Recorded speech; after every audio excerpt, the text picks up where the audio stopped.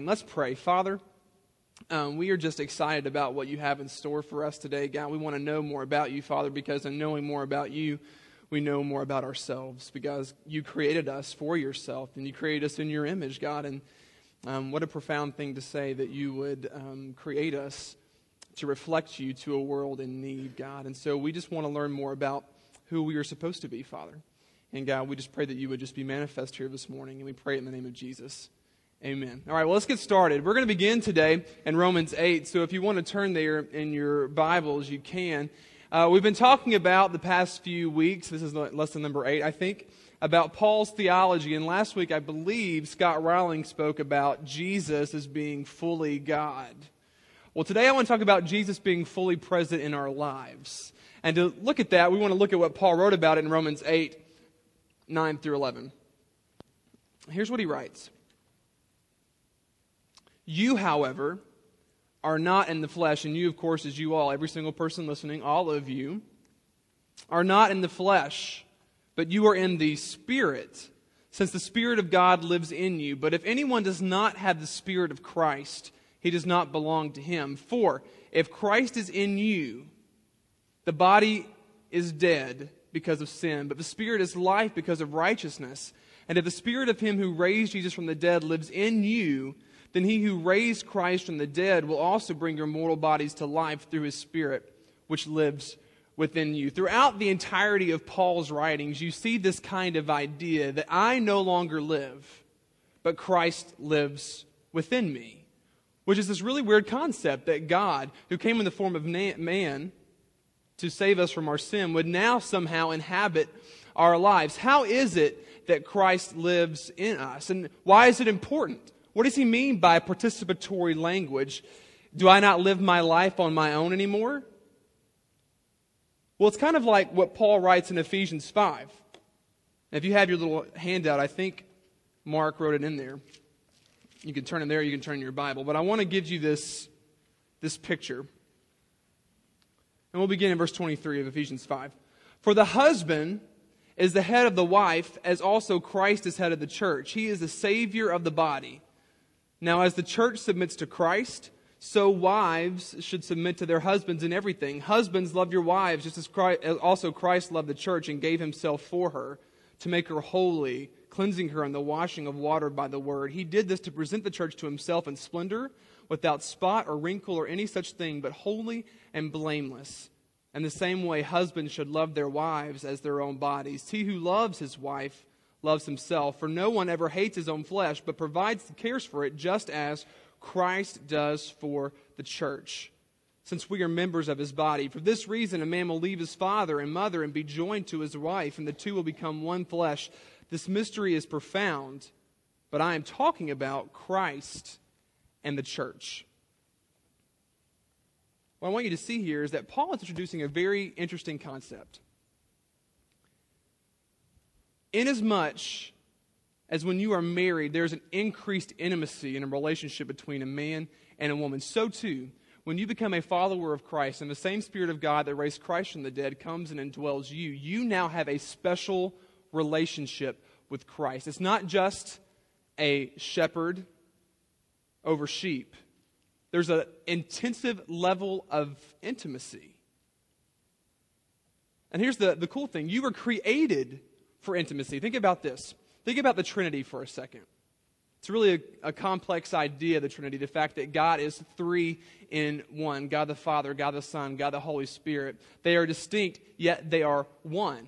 And before creation, before time began, God was content in and of himself because each of the three persons of the Trinity had an intimate relationship, loving each other, communicating with each other, experiencing grace toward each other. They didn't need anything. And then God, because of his joy and because of his goodness, decided to express himself in this new way, creation. And in that, he created a special creation, the apex of creation, humanity, in which he created them in the image of himself. And so you were created with this desire, this need for intimacy, because you were created in the image of God. And so that's why a man looks for a wife, because in so doing, you have a relationship that now reflects the relationship that exists between the Trinity. And while it's not perfect, it helps you a little bit understand why you're created and what is expected from you in your relationship with God. Because all of our relationships here are meant to reflect a relationship hereafter. Which is pretty interesting. And so now you have this intimate relationship with Christ, this Christ living within you. Well, for what purpose? It's kind of like this. How many of you are familiar with this symbol? Right? Okay, when I was a kid, I was addicted to Saturday morning cartoons, and one of them was Superman. I love Superman. But Superman is just an ordinary human being or ordinary alien being until he steps into our universe. Why is that? The what? The sun. Right? Any other planet on Krypton, he's just this normal guy, right? But something about the sun being in this universe gives him a weird power. And so no longer is he just this regular Joe, he's now a superhero. All because he's in the presence of the sun. And the same thing I think is true with us, for those of us who are in Christ. Because no longer are we normal people. No longer are we simple human beings. We have a special relationship with Christ that elevates us and gives us a new way of life, purpose, a calling on our life that is empowered by Christ living within us. Christ calls each of us to something. He calls all of us to be a part of the church, all of us to go and reach the world, all of us to go and proclaim His good news, all of us to express the glory of God to all nations. He calls all of us to something specific, though, as well. Something only you and you alone can do. But He does not call you to do it in and of yourself.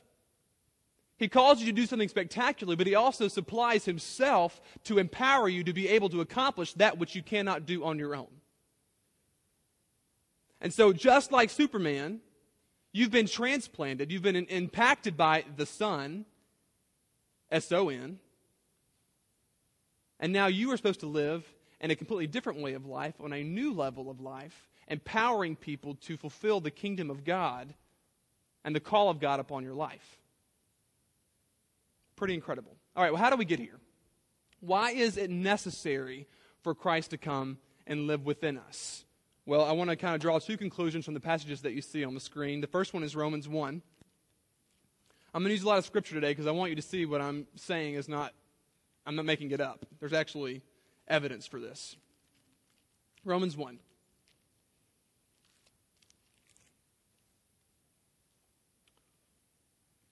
We'll begin in verse 18. For God's wrath. And let us not forget that God is a wrathful God.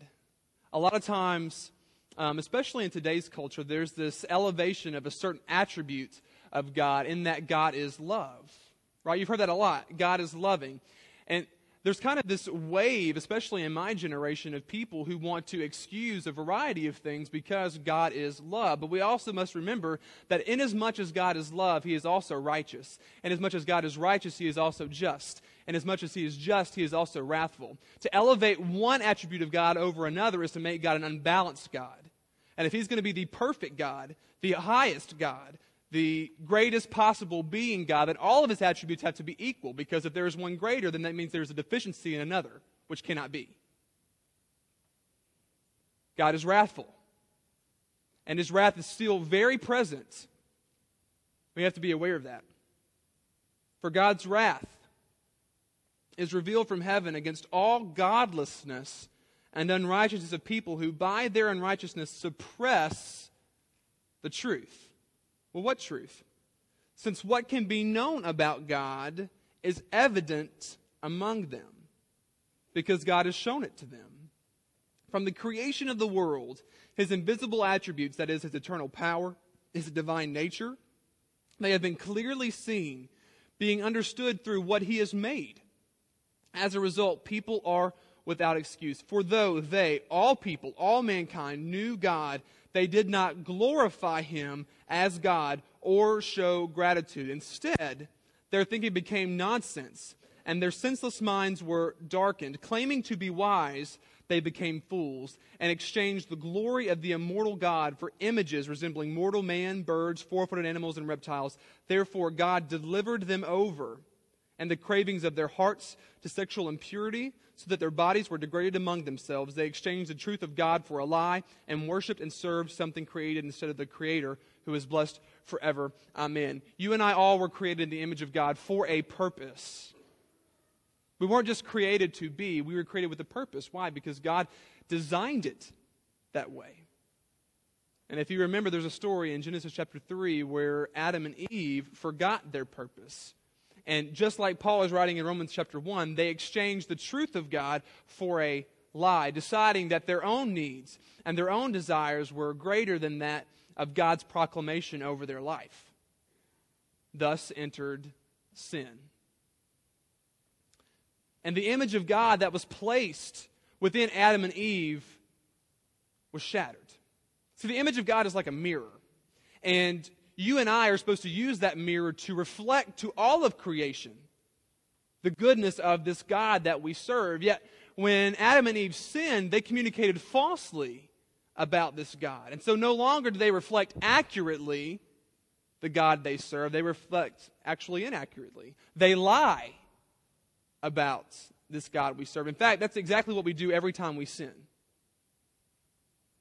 Every time you and I sin, we communicate falsely about this God that we serve. And no wonder God would be wrathful at that. Think about if you are, as a believer, communicating that you are a follower of Christ and you lie to people. Well, then you're saying that the God that I serve, who redeemed me, says it's okay for me to lie to someone. Which probably means that God is a liar. Says it's okay for me to lie. On an extreme note, if you murdered someone, you're taking a life that God gave. You're communicating that God is okay with that. Which is not true. No wonder he becomes angry. Because he created us. He gave us life in order to express that to others, yet you and I consistently decide that our own needs are greater than that of God. And so we shatter that image. And you and I no longer can walk in fellowship with God. And so we are imperfect people. We are not whole. We can't do this thing on our own. So God gave us the law in order to be able to at least have some sort of fellowship with Him, in order to regain the relationship that God had with humanity in the beginning. But we couldn't do that. Time and time again, we fell short. And the law, even if it did work, was only good for a year. And every year had to be redone. There was no eternal sanctification in that. And so you and I were in a tough place. And Paul writes about this in Ephesians chapter 2.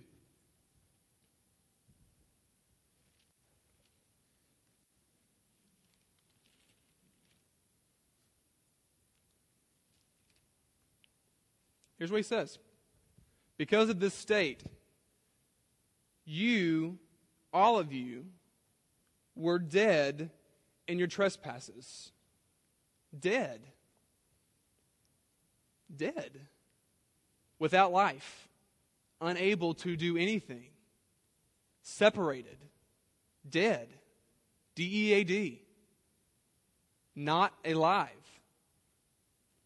You were all dead in your trespasses and sins, in which you previously walked according to this worldly age, according to the ruler of the atmospheric domain, the spirit now working in the disobedient. Do you realize that same spirit, even though it might not be in you because you are in Christ, is still working today?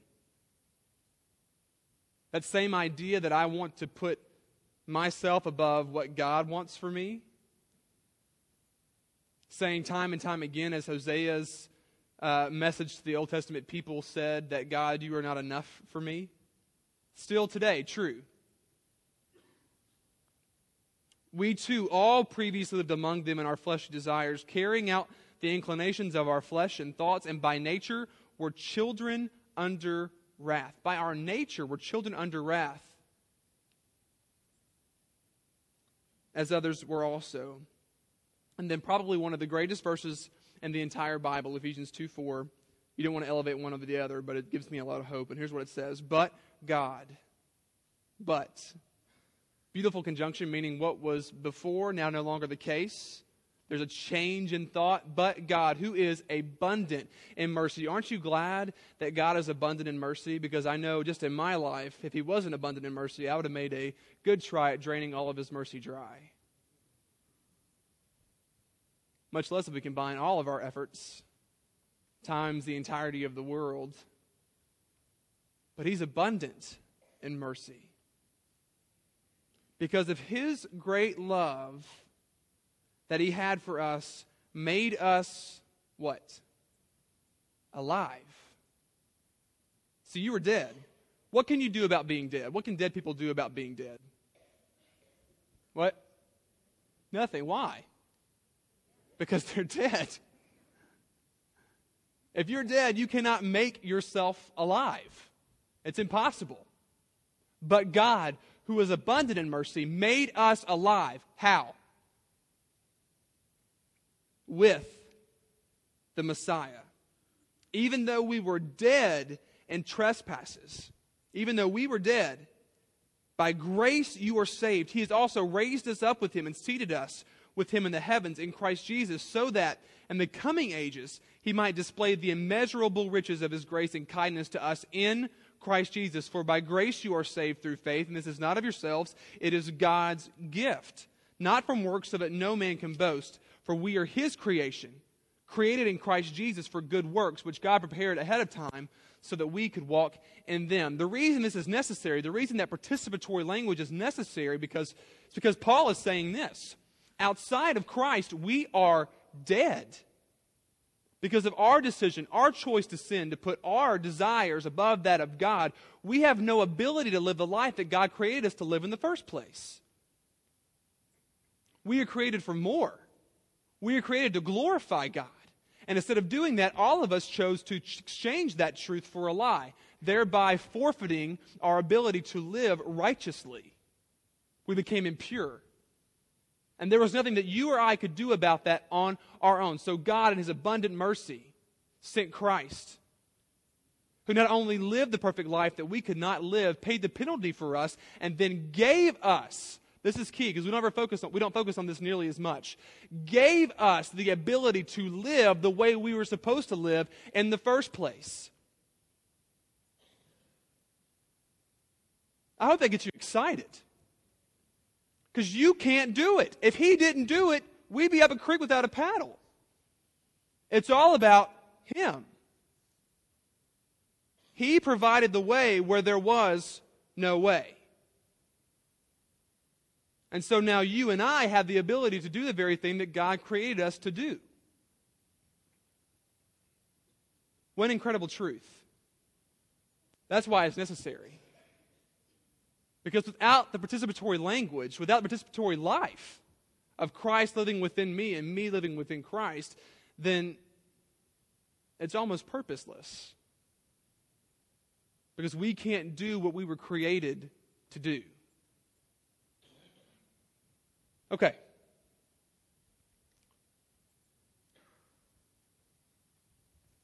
Paul kind of summarizes this idea in a theme he calls recreation.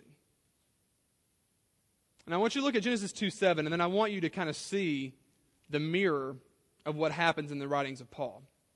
So hold your place in Paul's writings.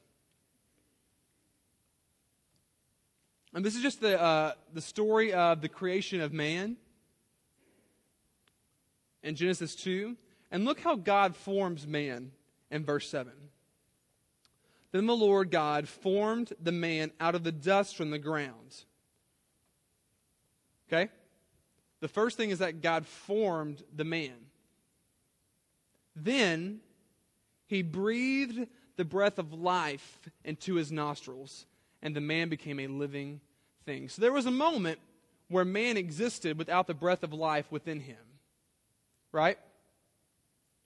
So there was a man, but he wasn't alive, because the breath of God was not in him. Well, Paul in 2 Corinthians 5, verse 17, you can just listen to it because I'm going to get there for you, says this. Therefore, if anyone is in Christ, there is a new creation. Old things have passed away, and look, new things have come. You see, whenever we sin, we kind of go back to that state before Christ breathed, or before God breathed the breath of life into us, where we're beings, but we don't have the breath of life within us because we are dead in sin. But when you become a follower of Christ, when you submit to the lordship of Christ, when you say, Christ, I can't do this on my own, I submit my life to you, then the same Spirit that raised Christ from the dead comes into your life and resurrects your spirit in the same way that Christ was raised from the dead. And so now you are a new creation, recreated to do good works, which we'll talk about later. Well, how is this so? How does Christ live within me? It's kind of a weird subject, weird topic. Is it through communion? Is that the way I get Christ within me? Is that the way Christ inhabits me through the Lord's Supper, through the Eucharist? Well, there are many religions that say that is true.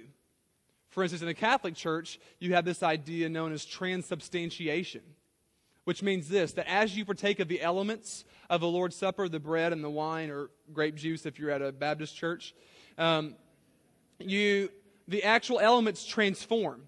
And when they are digested, they actually become the body and blood of Christ. And not only that, that's the way that your spirit is nourished.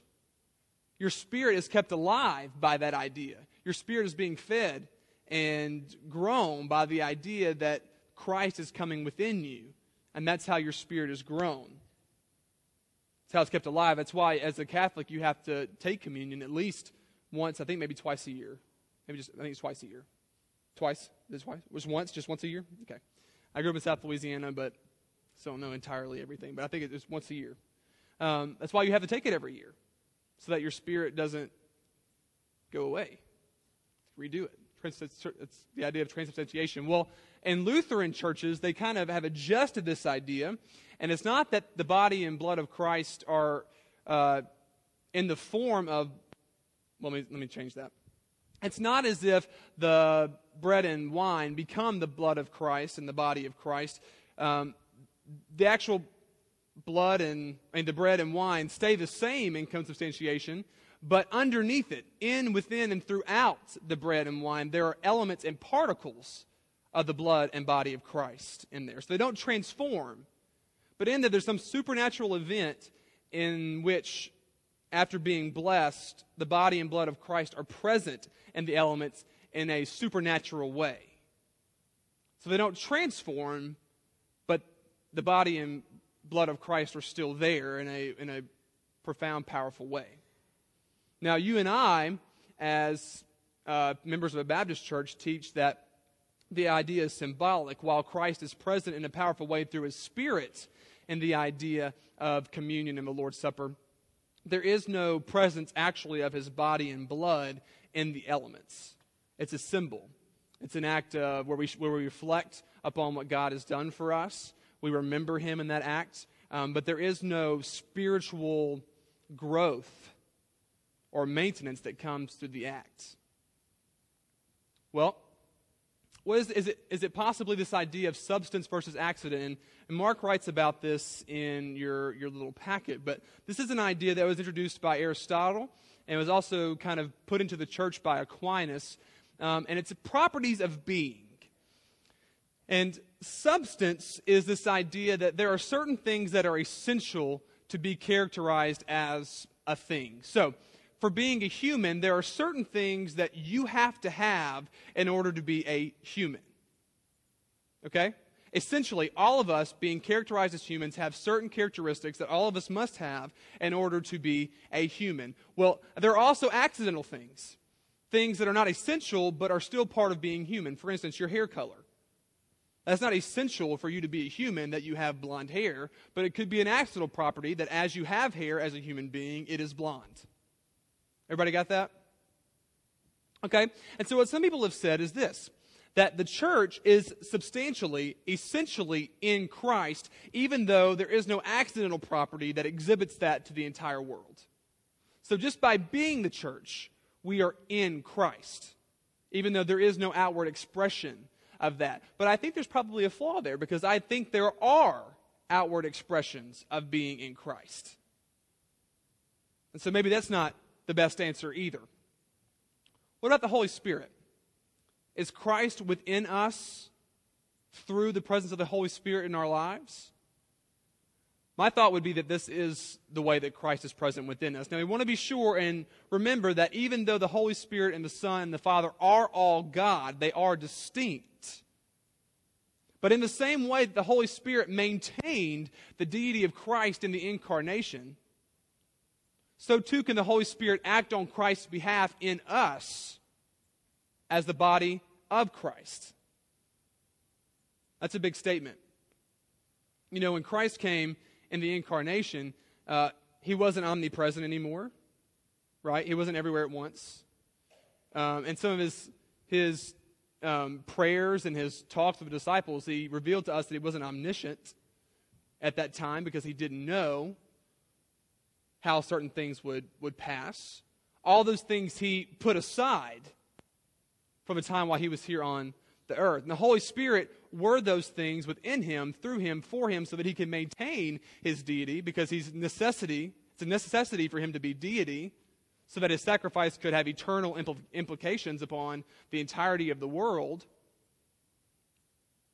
In the same way, the Holy Spirit can act on Christ's behalf in us. Because the Spirit of God is the thing that lives within you. So the Spirit of God lives within you in the body of Christ. And so here's what happens.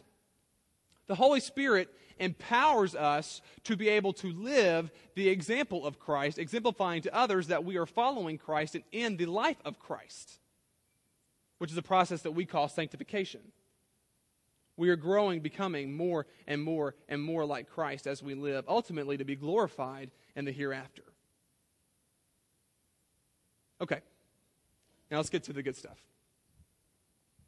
Implications. What does this mean for my life? Well, the first thing that I want you to know is this. For those of you who are in Christ Jesus, for those of you who are participating in the life that Christ has provided for you, there's now, therefore, no condemnation for you. Seen in Romans 8:1. For those of you who are in Christ Jesus, there is therefore now no condemnation for you. If I were you, and I read Romans 8:1, I would be ecstatic every time I read it, almost barely able to control myself, because we have to remember, as we said before, that God is a God of wrath. And if you've read the Old Testament, his wrath is not pretty. And each of us in sin was subject to the wrath of God. But Christ, through the mercy of God, provided a way whereby we were free from that condemnation. And now we don't live in condemnation, but we live in freedom and life. And we have the ability to have joy and purpose. What concerns me is that there are a lot of people who don't live this way. There's a lot of people who live in condemnation. Primarily because I think they haven't realized the second implication for us, that we must not let sin reign in our mortal bodies. Now, I want to go to Romans 6 to show you this, because I think this is an incredible teaching from Paul.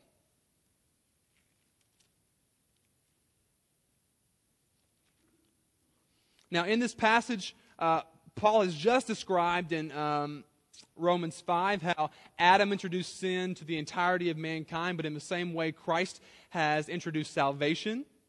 One man introduced sin, one man introduced salvation. And so now in Christ we have the freedom from sin. The implications of sin no longer apply to us. Well, let's look at verse 1 of chapter 6. Here's what he says.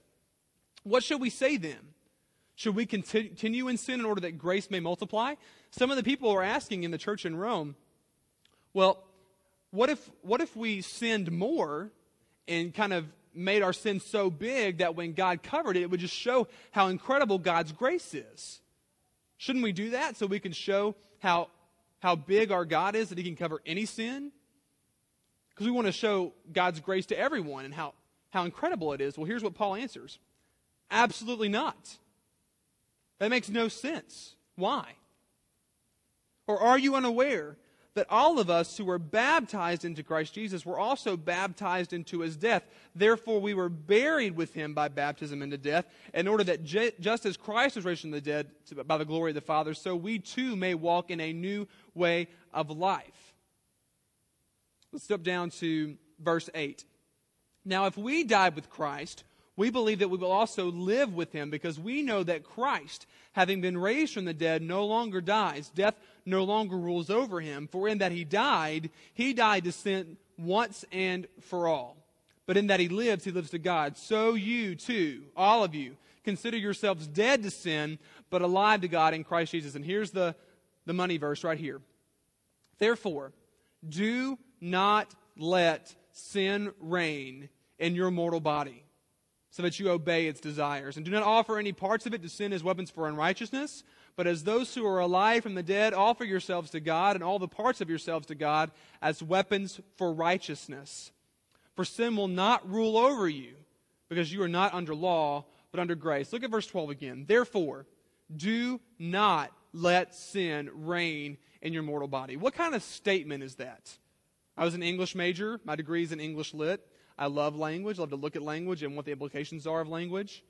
What kind of sentence is do not let? A command. Now, there's no subject here in do not let. Or is there in a command sentence? Who is the subject? You. It's an understood you. You all. So this is talking to every single person in this room who is in Christ. Do not let. Now, I want you to grasp this. I want you to grab hold of it, and I want you to apply it to your life, because I think it will transform the way you live.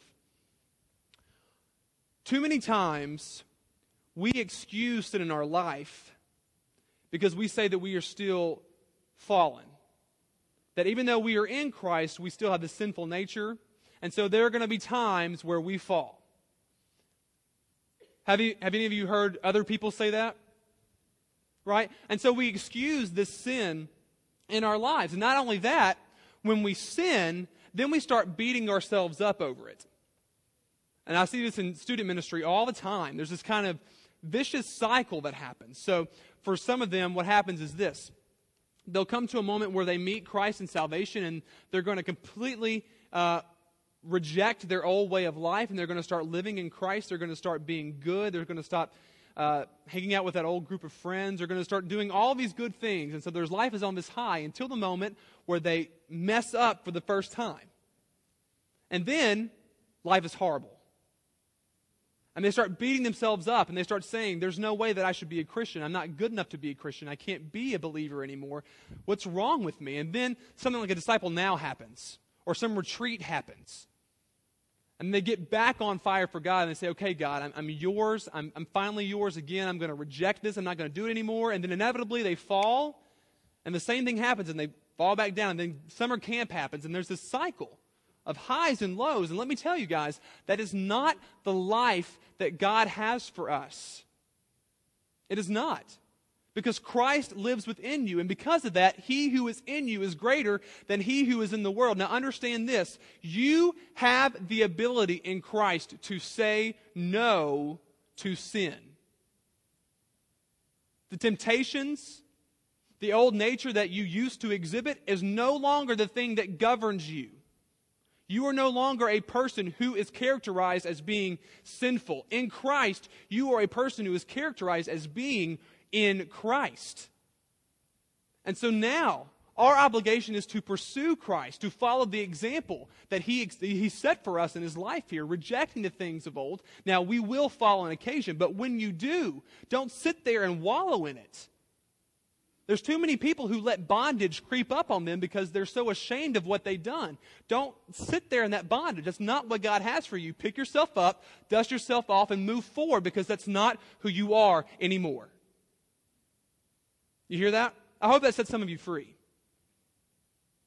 You are not characterized by sin. You are characterized by Christ. And too many of us are letting sin that should not reign in our body reign over our body. We are walking with Christ. And He has enabled us to overcome everything. We are more than conquerors. Christ is victorious. He has promised us His victory, and we, because we are walking with Him and in Him, are victorious as well. Live in that. Live in that. I don't know about you guys, but and this is not at this church, but in a lot of churches, there are too many people who are so depressed as believers, depressed as Christians, not aware of the hope that they have. They see Christianity as this list of things that we cannot do or we should not do. And every time I break one, I feel guilty, and this guilt just overwhelms me, and I'm walking through life in darkness, and that is not the life that God has given me. In John 10:10, Christ says that I have come that you may have life in abundance. Abundance. And I just don't see Christians living in this life of abundance. And I think this is the primary reason, because we don't realize that Christ has given us the ability to overcome sin. And even when we do sin, we shouldn't live in it. Don't let sin reign in your mortal body. And ultimately, what you're doing is when you live that way, you're diminishing what Christ did on the cross, because what you're saying is that Christ's sacrifice isn't big enough to overcome what I just did. And it is. It is.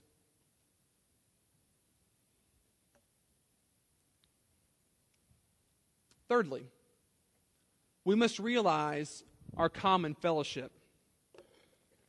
In Ephesians 4, Paul writes about this idea of unity.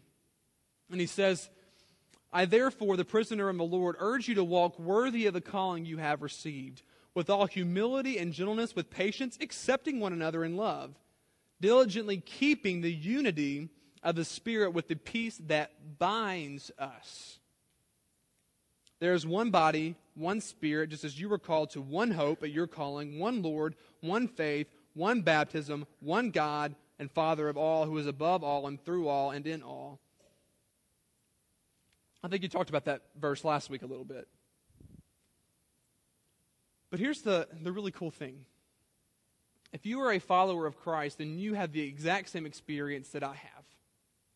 Because the same Spirit that raised Christ from the dead is the same Spirit that called me from death to life, that called Lewis from death to life, that called Mark Lanier from death to life, that called each and every one of us from death to life. And all of us have that common experience. And all of us are in one church, one body, toward one goal. One goal. We are a family. We are a family. That's why there should be no division in the body of Christ. That's why that when people look at us, they will know us by our love, John writes. Because in that we love God, we also love people. Because those are the greatest commands. And implication of that, I'll come back to number 4 in a second, is that we must walk within our specific calling. Ephesians 2:10 says that after that, 8 through 9, that is by grace you have been saved through faith, not of yourselves. It is a gift from God, lest no man should boast. It says that you were created as a new creation for good works. We're talking about spiritual gifts today. Some of you probably just heard the pastor preach about the idea of spiritual gifts. And what I want you to know is that in that we all have the same universal calling. Each of us has also been called to something specific. Every single person in here has a job that only you can do in furthering the kingdom of God. Only you can do it. And sometimes what happens is this, that we look at what God has gifted us with and what God has called us to, and we become jealous of what someone else is gifted with, and jealous of what something else is, what God has called them to. Lewis just said a minute ago, he says he doesn't have the gift of teaching.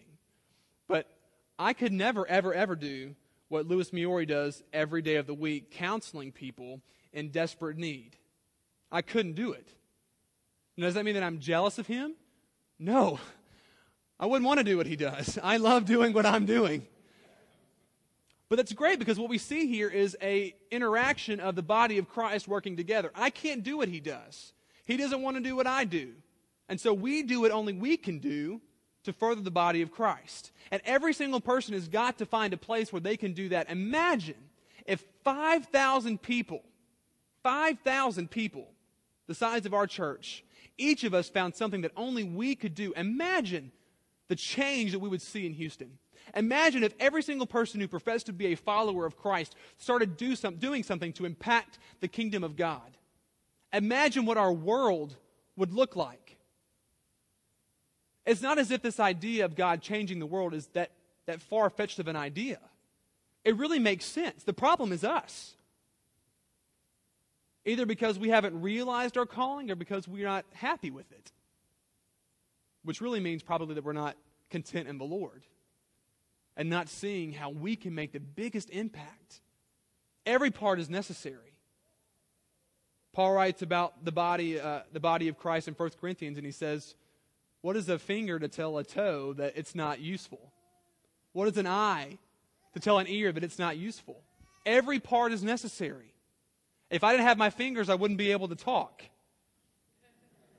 If you cut off my hands, I'd be a mute.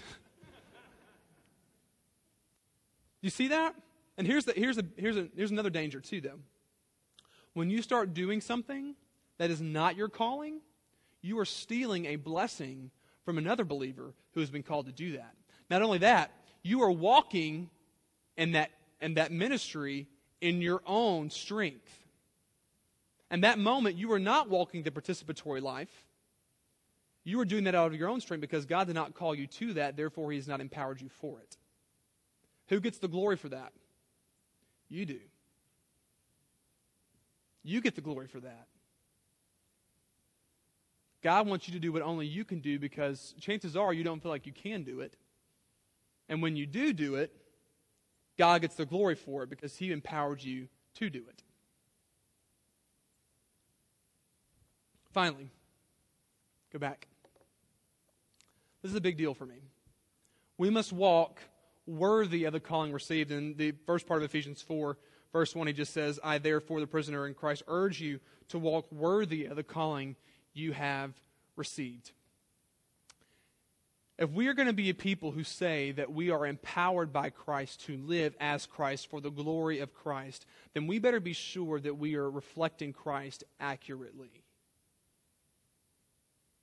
Walk worthy of the Lord. There's this term that Paul uses a lot, and you find it in Titus and a lot of his more pastoral epistles, where he challenges people to walk blamelessly. Blamelessly. Now, blamelessly does not mean that occasionally you won't mess up. But it does mean that things that you know you should not do, that you don't do them. And I kind of touched on this a little bit earlier when we were talking about the wrath of God and about the love of God. I think far too often we as especially American culture, especially an American church, have begun to excuse far too many things. Now, that does not mean that we need to be a people who beat down every single person with the Bible. But it does mean that we should be a people who challenge each other, as iron sharpens iron, the proverb says, to become more and more like Christ. God has called us to be a holy people. A holy people. And to do that, we need to be sure that we are walking as Christ walked. Not excusing every little thing that happens along our way, but committing to walk as we know we should walk, to glorify God who has given us so much and empowered us through His Son to do incredible, incredible things. So as a recap, we messed up. We were dead in our trespasses because we exchanged the glory of God for a lie, began to worship things that God created instead of the one who created them. But God, who is abundant in mercy, made us alive with the Messiah and empowered us to live as we were created to live. Not because of anything that we have done, but all because of His mercy. and His grace, His goodness, His love that He had for us. And I hope that you walk away from here today encouraged, because we have a hope that cannot be matched. We are blessed in ways that no other religion or people can even begin to feel blessed, because we have a God, an almighty God, who desires intimacy with us, gave Himself for that intimacy, and then walks alongside of us to ensure that intimacy. How incredible. And because of that, we no longer are condemnation. We are set free. We have joy unspeakable. We have purpose in life. But we also have responsibilities to walk as God called us to walk, to live in the calling that He called each and every one of us to not steal someone else's calling, and to walk worthy of the one who called us. Let's pray. Father, God, we love You, and we just thank You for how You have provided for us. And God, I pray that each one of us would leave here rejoicing at the truth that we don't have to walk this thing alone, that we don't have to do this life alone, because God, if we did, it would seem so overwhelming. But God, You have given us Your Spirit and the example of Christ to do incredible, incredible things. And so God, I pray that every one of us in here would walk away different today, God, that we would begin to realize how You live within us and what that means for us. And God, we are a thankful people in this holiday of Thanksgiving because of what You've done, God, and we give all the glory and honor to You, the name above all names, Jesus. Amen. Okay, folks, join me in putting your hands together to thank Jared for coming and blessing us. Let me just say this real quick before we go. If you are between the ages of 18 and 35, which as I look around, that's almost everybody in here, and you would like to be plugged into a midweek service where Jared actually preaches that service, the Remnant service, every Thursday night, 7:30 in the chapel. If you're not between 18 and 35 and you know somebody, encourage them to attend. Michelle and I sneaked in the other night and kind of got past the people checking their IDs. And we talked about that service for a week. We were so blown away. So Remnant service, 7:30 Thursday nights, chapel. Jared's the preacher. Be there, be square. Have a great week, and class is dismissed.